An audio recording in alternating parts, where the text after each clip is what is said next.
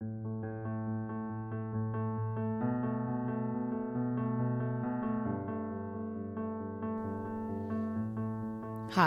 and welcome to Conversations to Connect. I'm Fenella Hawksley, and this podcast is brought to you in collaboration with the Campaign to End Loneliness. Social isolation and loneliness are widespread and can have a huge impact on health, happiness, and overall well-being.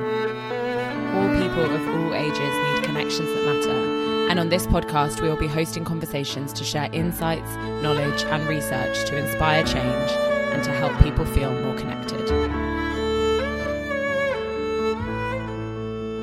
More than 2 million people in the UK over the age of 75 live alone, and more than 1 million older people say that they go over a month without speaking to a friend, neighbour or family member. Re-Engage aims to tackle this issue of loneliness in older age. They are helping to make life less lonely for thousands of people every year, from organising monthly tea parties to people aged 75 and over, to running a telephone befriending service, to group activities offering gentle exercise and social connection. Re-Engage enables people to form valuable social connections to improve life and loneliness in older age. I'm joined by Meryl Davies, Chief Executive at Re-Engage. Hi, Meryl, and welcome to Conversations to Connect. Thank you so much for joining. How are you? Yeah, I'm well, thank you. It's lovely to be here. Thank you very much. So when were you first introduced to the topic of loneliness, and how did you get involved with Re-Engage? Oh, what an interesting question. I think that I was introduced to the topic of loneliness from personal experience. You know, like a lot of people, I've experienced loneliness.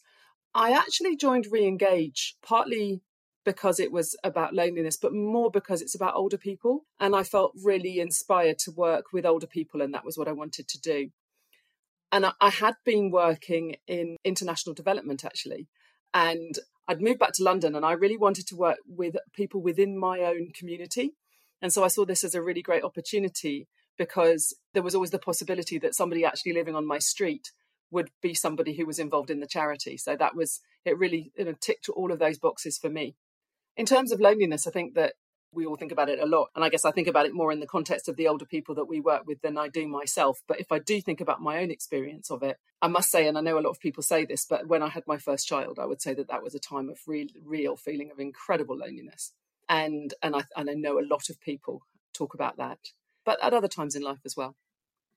That's the thing. I think people often talk about loneliness in older age, but it's something that you can experience at various different life stages. It just can get so much worse in older age because there's so many different factors that can contribute to that. Why do you think loneliness is such a huge issue in older age? Yeah, I think it's interesting, isn't it? I think one of the things that's probably the case still is that we're not very good at getting better at it. We're not getting better at combating it. It can come along and re-find you, even though you think you know how to deal with it. And I think that's something that we should all keep the conversation going about, how we tackle it, so that it might, because it does impact on people at different life stages. But for the older people that we work with, I think that there's this really strong sense that nobody prepares to be the last. And you can't quite imagine that you will be the sole survivor. And we don't really, very few of us, until we're quite a lot older, really anticipate what life will be like at the end of life. But the people we work with, you know, they literally turn around one day and everybody's gone. And they said, you know, they've lost their significant other, they've lost their siblings and their friends. And a surprising number have lost their children as well. And they find themselves in a situation where there is no cure for their loneliness. Their social world has gone completely. And those are the people that we tend to find come to us. And it's really hard for them to come to us, because sometimes people don't sort of realise what's happened to them until they come to us and suddenly feel happy again. You know, you have very striking stories like people who say, well, I didn't get a single birthday card, but I thought that was life, that was getting older, that's because everybody was gone. But then I joined a Re-Engage group and then I got 15 birthday cards. Oh, I think the fear of making friends when you're older, I think we can get so set in our social circles. If then everyone that you used to socialise with is no longer with us, that is, you have to start basically from scratch, like going to school. I read on your website, it said the joy of making friends over the age of 85 is incredible. And it must give people this new lease of life that they can create these new social interactions and connections. Absolutely. And a lot of people just don't have access to that. And if you can't get out of the house very easily and you don't really have the opportunity to do that, then it's really striking. And there are those certain points, like you say, like going to school, starting a new job, or actually, ironically, having a child, because you do then start meeting people and then you do make friends. But, so there are those sort of milestones along the way. But most of the time, we don't go around making friends in adult life, do we? It's not like you suddenly sort of bump into somebody and become friends with them. And that happens less and less as you get older. There are fewer and fewer opportunities. And so by the time you get to the stage where you aren't able to go out and join new things, then that's what's going to happen. And I always remember, when you come to work in an organisation like this, you sort of spend, I don't know, at least the first couple of years, just endlessly thinking about all the older people in your own life and the stories about them that make everything resonate. But there was a story from my personal life. So I grew up in a multi-generational household because my grandmother lived with us, and then later on my grandfather lived with us. And my grandfather came to live with us. He left behind the place where he'd lived all his adult life and left behind the few social connections he had left and moved in with a very busy, noisy family. And there was an old man called Jack who lived nearby. And Jack used to come around and they became friends. And they were both incredibly shy people. And they developed this friendship. And I walked in on them one day and they were sitting in their chairs together and they were moving their arms in a funny way. And I said, "What are you two talking about?" And they said, "We're talking about scything." And they were comparing scything techniques to cutting grass, with an old-fashioned tool, And so not only had they found each other, but they found topics of conversation that made sense to them in much later life. That's so beautiful. And that is just unmeasurable, the impact that can have on your well-being, mental and physical. I think friendship is something that's just so important, and it's so positive to know that you can really make new friends at any age. And that is something that is so fun about Re-engage. So the monthly tea parties, I just love that concept. How did it start? How did Re-engage first start? Oh, it all began with the idea of tea. And it all began with this extraordinary man called Trevor Littleton, who is now in his 80s, but at the time was a young man who recognised that there were older people around him in London who really didn't have friends and connections. And so it was the 1960s, and he and some friends started taking older people out for tea. And this developed into tea parties. And so the first ever tea party was actually very central London. And it just grew and grew and grew. And so people set up tea party groups right across the country. And it just got bigger and bigger and bigger. So, it was this wonderful kind of movement for friendship and change, which was really wonderful. So how many now tea party groups do you have all over the country? We've got about 600 at the moment, and we did have more than that. Some of them did close down during the pandemic, which is a real shame. So we're working to get them all back up and running, and then to launch new ones.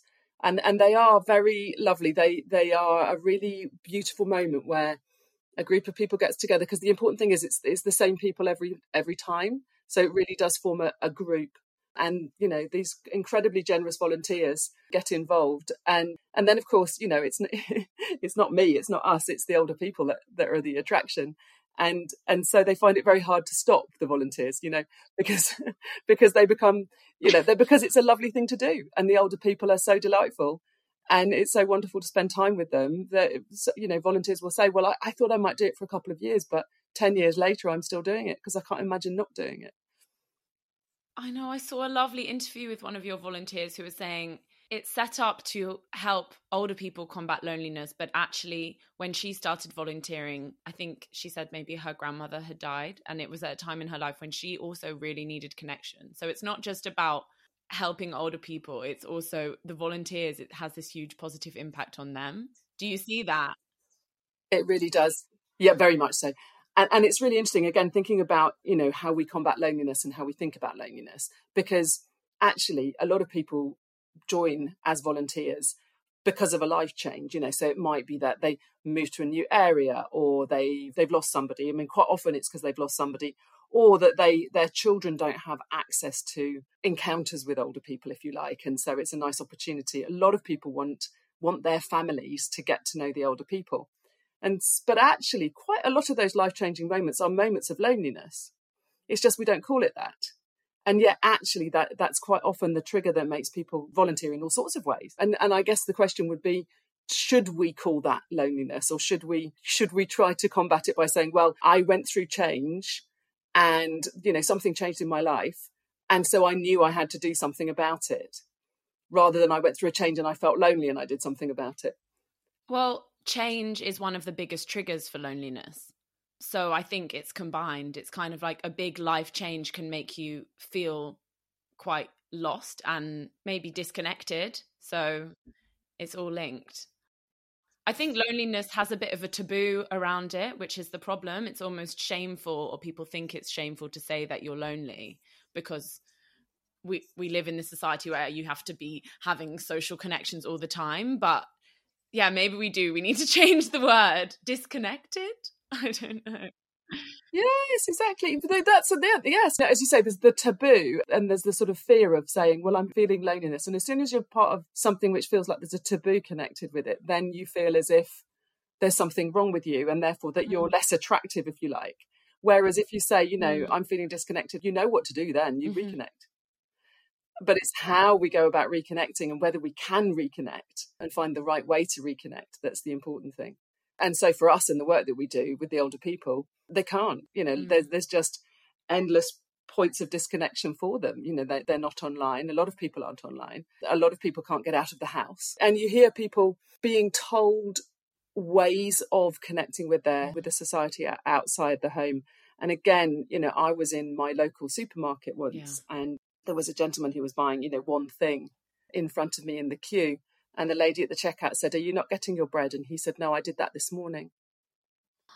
Oh, gosh. Do you know what? It makes me so sad, because I hate self-service checkouts, because I just don't like the fact that you can go into a shop now and just not speak to a soul and leave. And I just feel like part of life is the random human interactions that you have throughout the day. And I used to live in the Caribbean, and their like supermarket trips take an insanely long time, but it's like because you chat, you queue, you chat to people in the queue, and obviously you don't want it to always take that long, but there is something so nice about the experience. And for people who don't leave the house that much, or maybe don't have, they don't have a job anymore, they're retired, they don't have that many things and social interactions in the day, like those small interactions, those are the things that make up the social connections that they need. I saw this story in, I think it was Norway, where they've introduced slower checkout lanes for older people so that they can have a chat. I think that's really nice. Yes. Yeah, that is really nice. But it is really interesting, isn't it, that everybody's, in a hurry, and therefore, we can't make time for the slightly slower people in our communities. And yes, it is. It's so true that it does feel sad that those interactions don't happen. And I feel sad that quite so many, a lot of people don't feel part of their community. And I guess if you've ever lived in a place where you do feel part of a community, wherever that might be, in whichever part of your life, it teaches you those skills so that you're less anxious about just connecting with other people and interacting with other people. And there's something very precious about having spent just any part of your life in a place where it's all right to say hello to strangers and that sort of thing, because then you're equipped for it, so you can potentially do it yourself in other parts of your life. True, that's what I loved. You just said hello as you walked down the street to everyone. So apart from the monthly tea parties, Re-Engage also has a befriending telephone network. How does that work? Yeah, absolutely. It's called Call Companions, and we actually set that up at the start of the pandemic. And of course the COVID pandemic came along, and it absolutely shook, it shook everybody's world. But for us, we took vulnerable, much older people out of the house. So with the lockdown came the end of everything that we'd always done. And I know that was true for a lot of organisations and for a lot of people, but for us, we absolutely had to pivot fast. So we made sure that all the older people that were part of our tea party groups were getting regular phone calls. And then we thought, well, if we can do it, then for them, then we must take that model and do it for other people too. And we wanted to set something up that would really work and really last. And so we set up Cool Companions, and it grew and grew during the pandemic and has continued to grow, actually. And we've continued to find people who really want to have a regular phone call, and the regular phone call means a lot to them, and they really do feel like it tells them that somebody cares. So they get half an hour phone call every 1 or 2 weeks, and the feedback we get is really, it's very moving, and people really do appreciate getting that call and having the regular conversation with the same person. So is that people who attend the regular tea parties, or is it? No. Okay. No, that's different people. So you find that different people would like the phone call, and also it's really great for us because we didn't used to have a program for people after they finished, when they could no longer get outside at all. So for the tea parties, and so people who really can't get out and are actually housebound, they will have the call, or some people just prefer that. So no, it's not. We do. Some people have both, but the idea behind it was that it was there as an alternative for anybody who wanted it.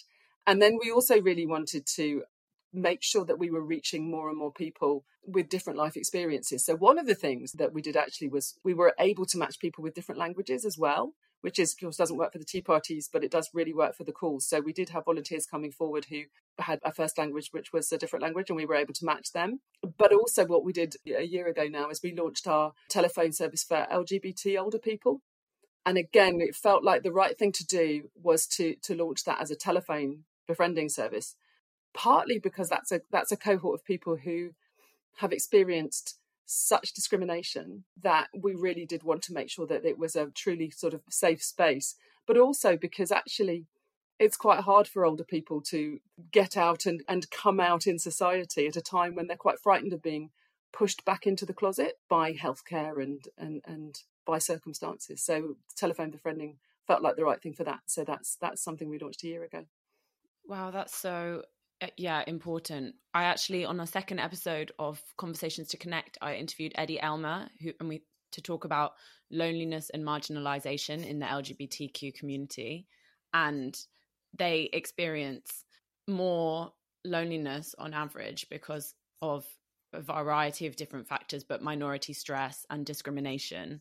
So the elderly LGBTQ community are really in need of that kind of support, but obviously a lot of spaces are mostly designed for young people. So yeah, that's right. It really is a very sort of young looking space, and so for older people it really does feel like it's not for them. And so we've had some really wonderful older people who've come forward and who've lost a partner of 50 years and who have been through so much and just need that safe space where they know that they can talk to somebody. And and all of our callers are, so whoever the volunteer is also from the LGBT community, and so that's important. We did get asked questions about that, but I feel very strongly that it's important that that you're speaking to somebody else who understands your life experience in that kind of visceral way. How many people are part of the telephone befriending service? Of Rainbow Cool Companions. It's a really interesting one because actually when we set it up, the first thing we did was we went out and did some research with older people, and we approached a huge number of organisations working with older people, LGBT organisations. All of them had got an older people as in the over 50s, but pretty much everybody said they didn't really know or didn't think that they had anybody over 75. And we work with the over 75s, that's what we do. So that doesn't change.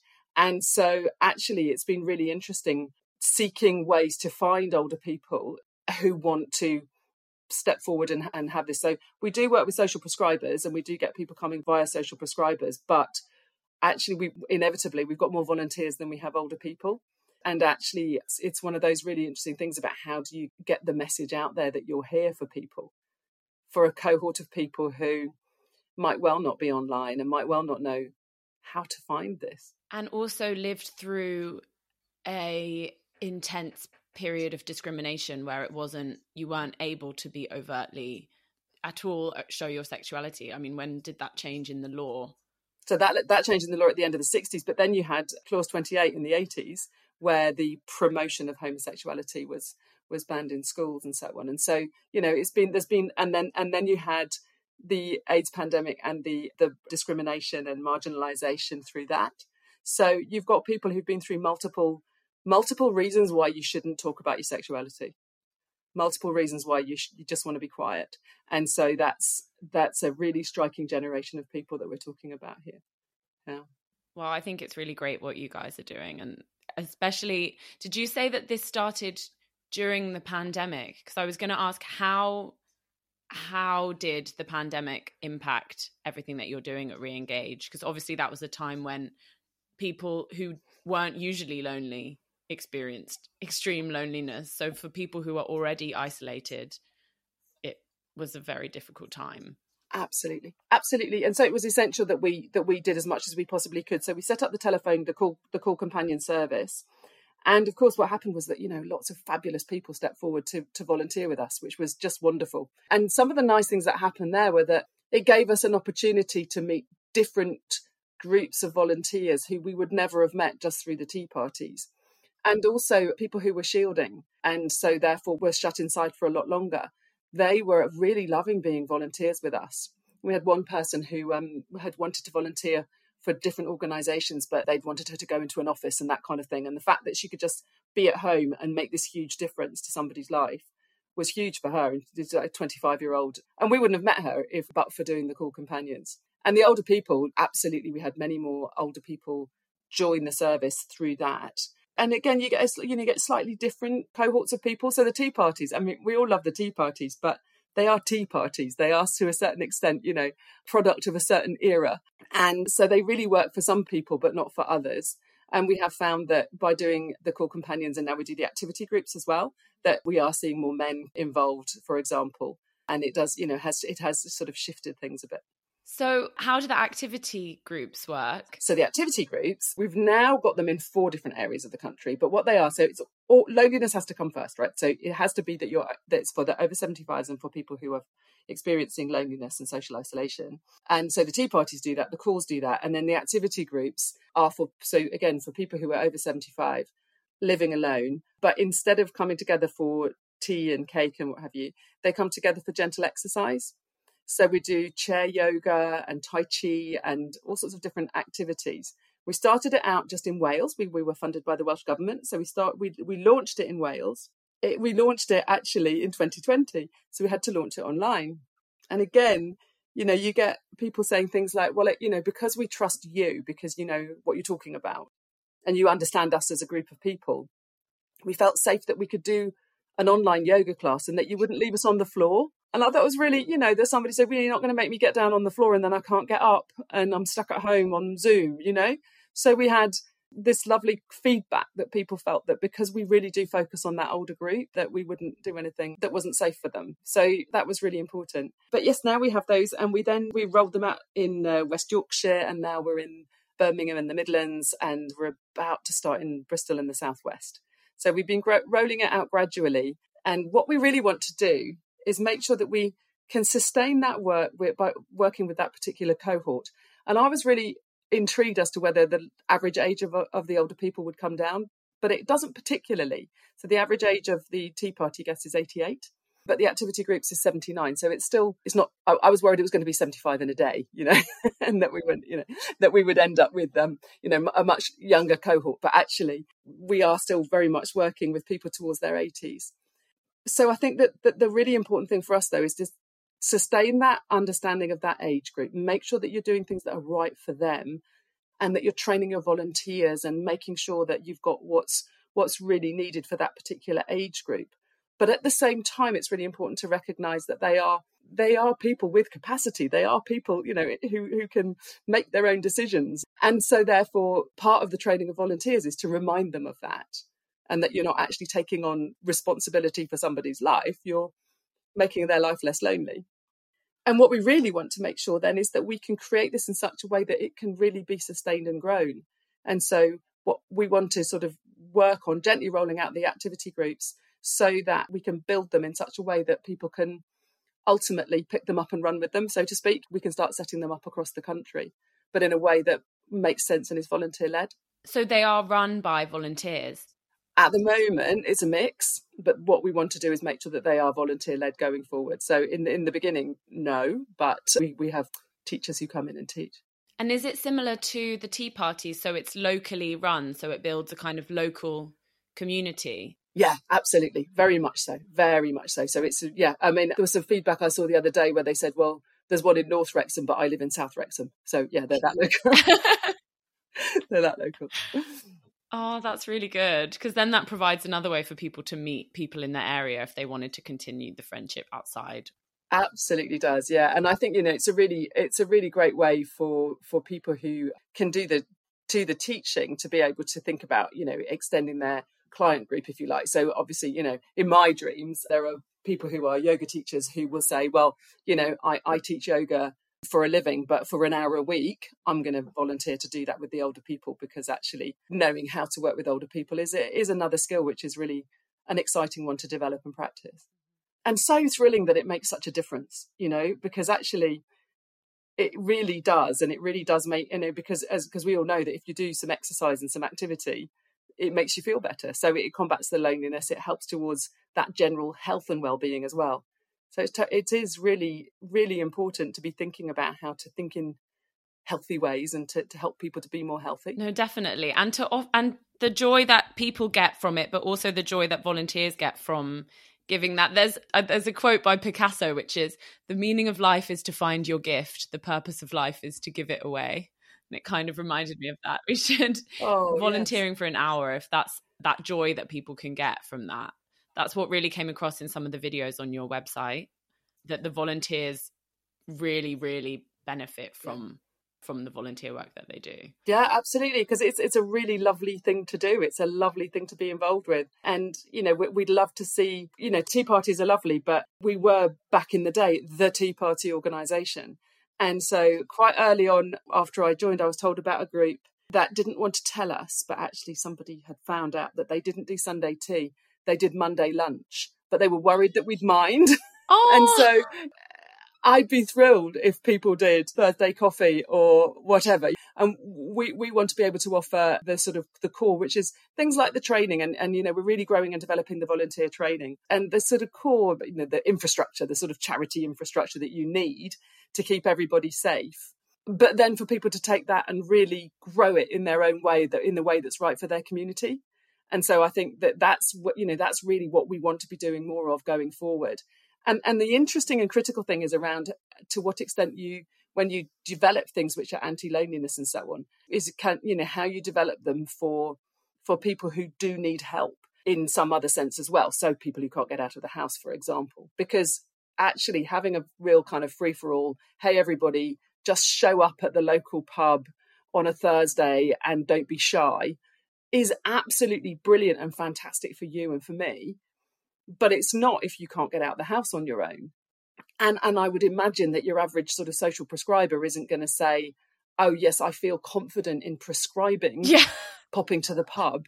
You know, I mean, they might, you know. But what we know from social prescribers who do send a lot of people our way is that they really feel that they're sort of working with us on helping older people, and that things like the volunteer training and all the stuff that you can see on our website, that's a real validation of the social prescriber's decision to send somebody to us.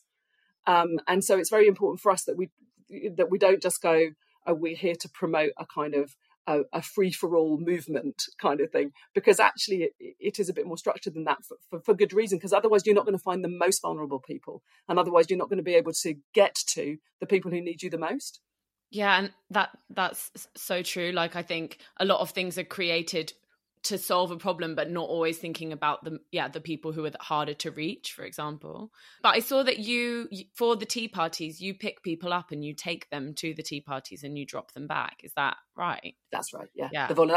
So we have somebody called a volunteer driver, and it's the biggest misnomer, honestly, because it sounds like they're, you know, a chauffeur, right? Yeah. And yet they're the absolute opposite of that. They are the most amazing person who will go and pick up the same one or two people every time and have a really great relationship with them.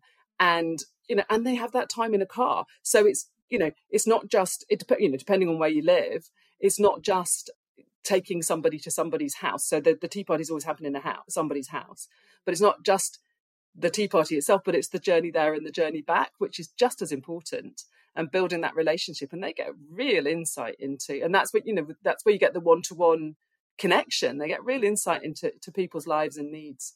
And so they're fabulous. And at some point we'll come up with a better name than Driver, because they really are so much more than that. So what impact do you see on the people who attend the activity groups and who attend the tea parties? We actually do take our impact assessment very seriously. We really want to be able to demonstrate that there's very real value here and make sure that we're getting it right. So we have an advisory group made up of people over 75 who give us insight on a regular basis. And then we also do regular check-ins with the older people themselves. And so we find that the improvement in the sense of well-being is significant. And we know that people do feel less lonely. And it's hard to measure when somebody is, and then they're suffering from constant loneliness. You worry that, well, if you just go out for tea once a month, is it really going to have that big an impact? But it absolutely does. We do actually ask people, we take baseline information from people, and then we go back and say, how are you feeling? And people do feel less lonely, more connected. And then, they just tell us lovely stories like the one about the birthday cards, or, and they say, without this, I wouldn't have anything. And for a lot of people, it is literally the only social contact that they have. I was going to say it's also something to look forward to. And there's been studies saying that if we have things to look forward to, it can make us just genuinely feel overall more happy in our day-to-day. Knowing that you've got this tea party every month, then you have something to look forward to, even if you're feeling a bit lonely on a certain day. That is one of the very common bits of feedback that we get is, I love having something to look forward to. And I didn't used to have something to look forward to. And, some people get dressed up really beautifully. And that's always very, very moving as well. You get out your jewelry and your makeup and so on. And I went to a tea party as we were coming out of the lockdowns and people were starting to go out. And a lot of older people lost a lot of confidence during the lockdowns, and it's not just that you missed out on that time and then well, I mean, a lot of people lost a lot of confidence. I lost confidence, a lot of us did, right? I lost confidence. Yeah, I didn't, it took me ages to start going back on tube trains and things like that, And so these are people in their 80s and 90s, it wasn't just like suddenly we all went, ta-da, let's all go back out again and do things. They were terribly worried, and the volunteers were terribly worried. And there was lots of debate about vaccines and masks and, all of that. And how did you all get onto the same page? So it was really quite complicated getting back up and running. But it was just so delightful to be there and just see the absolute joy on the faces of people who hadn't seen each other for 2 years. And these were their only friends. So they had been speaking to each other on the phone, of course, but actually to see each other. And, they were just sort of holding hands and just thrilled to be back together again. Oh, yeah, that you can't even measure in words. I think the feeling that this is why I'm so passionate, because I just think social connection it's a human basic need, and it fulfills us in so many different ways, and sometimes it feels like we lose that a bit. Absolutely, we do, and it's and we find it so hard to do something about it. And I think, if you are one of the people that can, then you should be sort of slightly evangelical about it. So I've got some young children, and people think that I started all these WhatsApp groups. Absolutely didn't. I started one, but but I am always the person going around going, are you on the WhatsApp group? Are you on the WhatsApp group? And especially trying to, go up to people who perhaps, are less likely to have been included for whatever reason and just double check that everybody's on the WhatsApp group, because it's really important that everybody has the opportunity to have whatever social connections there are. So putting, things like that are essential. And you get all these people that say, oh, we've just moved to the neighbourhood, we don't know anybody, we don't know what to do at the weekends. There's all those people that would be lost otherwise, and all they have to do is connect with other people. And so I think if anybody's sort of brave enough to come across as a bit of a bit bossy or something, then then it's really important. Definitely, because sometimes people are too shy to ask. Yeah. I saw that one of your objectives is regarding diversity and inclusion. So how are you planning on making all the social interactions more inclusive? Yes. The first thing that we did was the Rainbow Cool Companions, the LGBT Cool Companions. And that has been very important to us, that we identified that as a group of people and as something that we could do something about. In terms of the wider sense of inclusion, I think the critical thing for me, like I say, is that it has to be, what we do has to be empowering. If we can build this infrastructure so that the safeguarding is written into it, so that you can have the confidence to work with particularly vulnerable people, but at the same time, it doesn't actually matter what it is that you do, then that is surely the way forward. And so I think that, we always said that we set up our strategy, which we called the REACH strategy, and R was for reduce loneliness, but E was for empower volunteers. And what we're doing is really building that body of training and building systems and automations and things like that. So it's easy. You can come along and say, I want to run a group. And like I say, I want to run a Domino's group is just as good as I want to run a Tea Party group. And so I think that if you think in that way, and then you empower people to take advantage of the infrastructure that you can offer, and then they can take it forward. With the focus on local community, then that can really help volunteers work with their local community. Absolutely. But then we can then take that to the referrers and the social prescribers and so on and say, look, there's this great group of volunteers who really want to do this, but we want to make sure that they're doing it with people who really, really need it. I saw that at Christmas you run a free directory. Could you explain a bit about that? Because it's a free directory that shows activities and local events for people who might be alone at Christmas. That's right. That was something called Community Christmas that was set up about 12 years ago.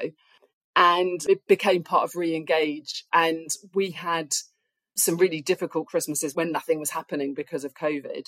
But yeah, the principle is that there's a directory which shows lots of different activities that are going on that are open to older people. And so we were delighted that 900 different organisations signed up to be on the directory this last Christmas to say we're open at Christmas and people are very welcome. And people were therefore able to connect through that. Going forward, I think we're going to focus more on more specific interventions for people who are definitely going to be alone at Christmas. And so we'll probably do things a little bit differently next Christmas. It has been a really important way of getting the message out there that if you make space for older people, then we can help you to connect with them. Are there ever editions of the monthly tea parties, but a Christmas lunch instead? Yes. Yeah. Most of the groups will do all sorts of different things and there are some people who volunteer to do Christmas lunch. That's what they do. They say, this is, I want to be the Christmas house that you all come to. And so it's really nice. So you have different people hosting the tea parties at different times. And they do all sorts of lovely things, to be honest with you. And then, again, it's down to the group as to, sometimes they do things, they go somewhere else where somebody has a nice garden or whatever, and they'll always go there in the summer and that sort of thing. So yeah, it's really nice. And sometimes, people like to host maybe once or twice a year, but that way they make a really special occasion of it. So you wouldn't want the hosting the tea party to be sort of an onerous thing, but actually, the first one I ever went to was local to me, and they had, enough room to invite everybody in. And then they had some teenage kids, and they just wanted these kids to meet older people and to literally host them. And so these teenagers invited everybody in and served the food and baked the cake and played the violin and all of that, and that's how it works. And the drivers, one of them had brought her toddler. And that's what people like, you see, that people, you go to somebody's house and their dogs and cats are there. And we need more intergenerational social interactions. My granddad is going to be 100 this year. And so he's having a party, and that will actually have an age range of from about 2 to 100, which is quite exciting. It's brilliant. That is so lovely. And it's a huge congratulations to him. And that's wonderful. I tell you what is funny, though, is sometimes with the Cool Companions, when you're going to be on the phone, for half an hour a week, sometimes people say, oh, could I have somebody a bit closer in age to me so we'll have something in common? Yeah, which is quite funny. But yeah, so every now and then we get that. But we do also, of course, have absolutely lovely relationships between younger people and older people, and just delightful. Absolutely delightful. I suppose if you're 12, you can't talk about scything. Yeah, exactly. If you're 12, you can't talk about scything. And Yeah, exactly. And all the sort of, the conversations about how things used to be and so on. So, yeah, but you get special people of every age involved in our connections, and it's wonderful. So what are the next steps for Re-engage? Well, we are absolutely determined to do more. And really, like I say, what we want to do is build this solid core so that people can join us and do more, but in a way that will continue to attract the people who need it the most. And so we are building our volunteer management and our volunteer training. And so we just recruited a new volunteer training manager, actually. And so she'll be putting together more and more resources so that the volunteers can feel more empowered to be able to do the things that they want to do within their communities. We will be growing and developing the activity groups more. And another thing that we're doing some work around is around digital exclusion. And it's just really interesting because lots of people have got the solution to the digital. And it's a bit like everybody having a story about their grandparent, like me and mine.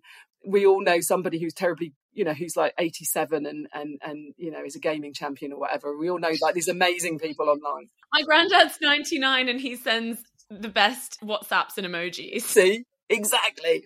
But for every one of your granddad, there's somebody who doesn't have any access to the internet. And the ongoing support that's needed is often one of the barriers. And so if you don't have family, and a lot of the people we work with don't have any family at all, or anybody who can help them, then their tech becomes obsolete. You can buy them an iPad, but if they can't remember what to do with it, then they're lost. So we'd really like to think about digital inclusion in a very much older person-centered way. So we are working on doing what we always like to do, which is asking older people what they think and what they want, and taking it forward from there and saying, well, what are the kinds of things that will help you to learn and continue to learn, and encouraging our volunteers to create spaces where they can help. I always think that one of the striking things about loneliness and sort of triggers for loneliness and triggers for, we were talking earlier about change, is around grief and how you get to a point in life where you're in a state of basically constant grief. You get to that point when you're going to lots and lots of funerals and so on. And we all feel it when we feel grief. You do forget things, and it is disrupting. That change is disrupting, and as well as being a huge loss. And so there's a lot of expectation on people to be able to remember new things and do things differently and so on. And yet actually your life and your feelings and are not pointing you in that direction. And again, my mother was incredibly good at technology. She was remarkable, and got to the stage in life where she went to a lot of funerals, and there was just one that just knocked her sideways. And she rang me up and she said, I just can't use my email. And it really, I think, is very, very striking that the way that you can get, and we all get knocked sideways by grief, and that doesn't stop just because more people who are dying. Yeah, and I think that's not always taken into consideration, is it? So I think the fact that you guys have such knowledge of that over 75, so you can really build something that's maybe more sensitive to that as well. It's very easy to say, we need to get everyone online, but there's so many nuances to that. So many nuances, exactly. And so many opportunities to do wonderful things, and we have these, our advisory group is forever just helping us to understand things better and helping us to understand, what the world looks like from that side of 75. And so we feel that we can really build on our knowledge always by going directly to the older people and finding out what they really need. And yeah, this is the perfect example where there will be people like your grandfather who are in their own way digital natives, and then others who aren't. And it'll just be really interesting to see going forward into the future how much people who have economically, a lot of people won't be able to sustain internet connections and smartphones and all of that. There is an assumption that everybody can afford to have what's needed. And so, there's quite a lot of work, thinking to be done about making sure that we get that right. If someone wanted to get in touch and become involved, how would they go about doing that? If they are online, then they can go on our website. For volunteers, for tea parties, we've got an interactive map which we are working on at the moment actually to make it even better. But that shows all the vacancies available at the moment. And so people can look in their area and see if there's a vacancy. And if there isn't, they can always get in touch with us about starting a new group, because we would love to hear from people who want to set up new groups, because we're really raring to go on that front. For anybody who is interested in getting involved in our services, any older people or any friends and family or referrers, they can contact us via our website. They can email us, but they can also ring 0800 716 543. Great. Thank you so much. So for the final two questions of our podcast, they are, when did you last feel lonely? And what advice would you give to someone to help them feel more connected? So I think that with the feeling lonely thing, I do think that times of grieving are the things that remind us of our loneliness, and remembering people and feeling sad that you'll never see them again. That can be a very lonely thing. So, and I think that makes me feel very conscious of what the older people that we work with experience, because it doesn't go away, and that sense of loss can come back. So I certainly think that that's the times when I feel lonely, or when I remember, and then I remember that I'll never have that connection again. And in terms of wanting to connect with people, I do think that it is worth remembering that an awful lot of people are lonely, and that a lot of us are like that. And I said that, I felt this strong sense of loneliness when I had my first child, and so many new mothers do. But it seems so sad that everybody's in the same boat, and yet somehow or other we can't make those connections. There's now an app for new mothers called Peanut, like a dating app. Wonderful. And the more, find the tools, find the thing that's right for you, because it's so sad to think that we all find it so hard to make connections. But actually, even if you just make little connections, you get braver and braver. And manage your expectations, because you're not going to make your best bosom buddy overnight just walking down the street saying hello to people in the supermarket. But at the same time, you're going to fill your day with positive experiences that are going to make you feel better and better.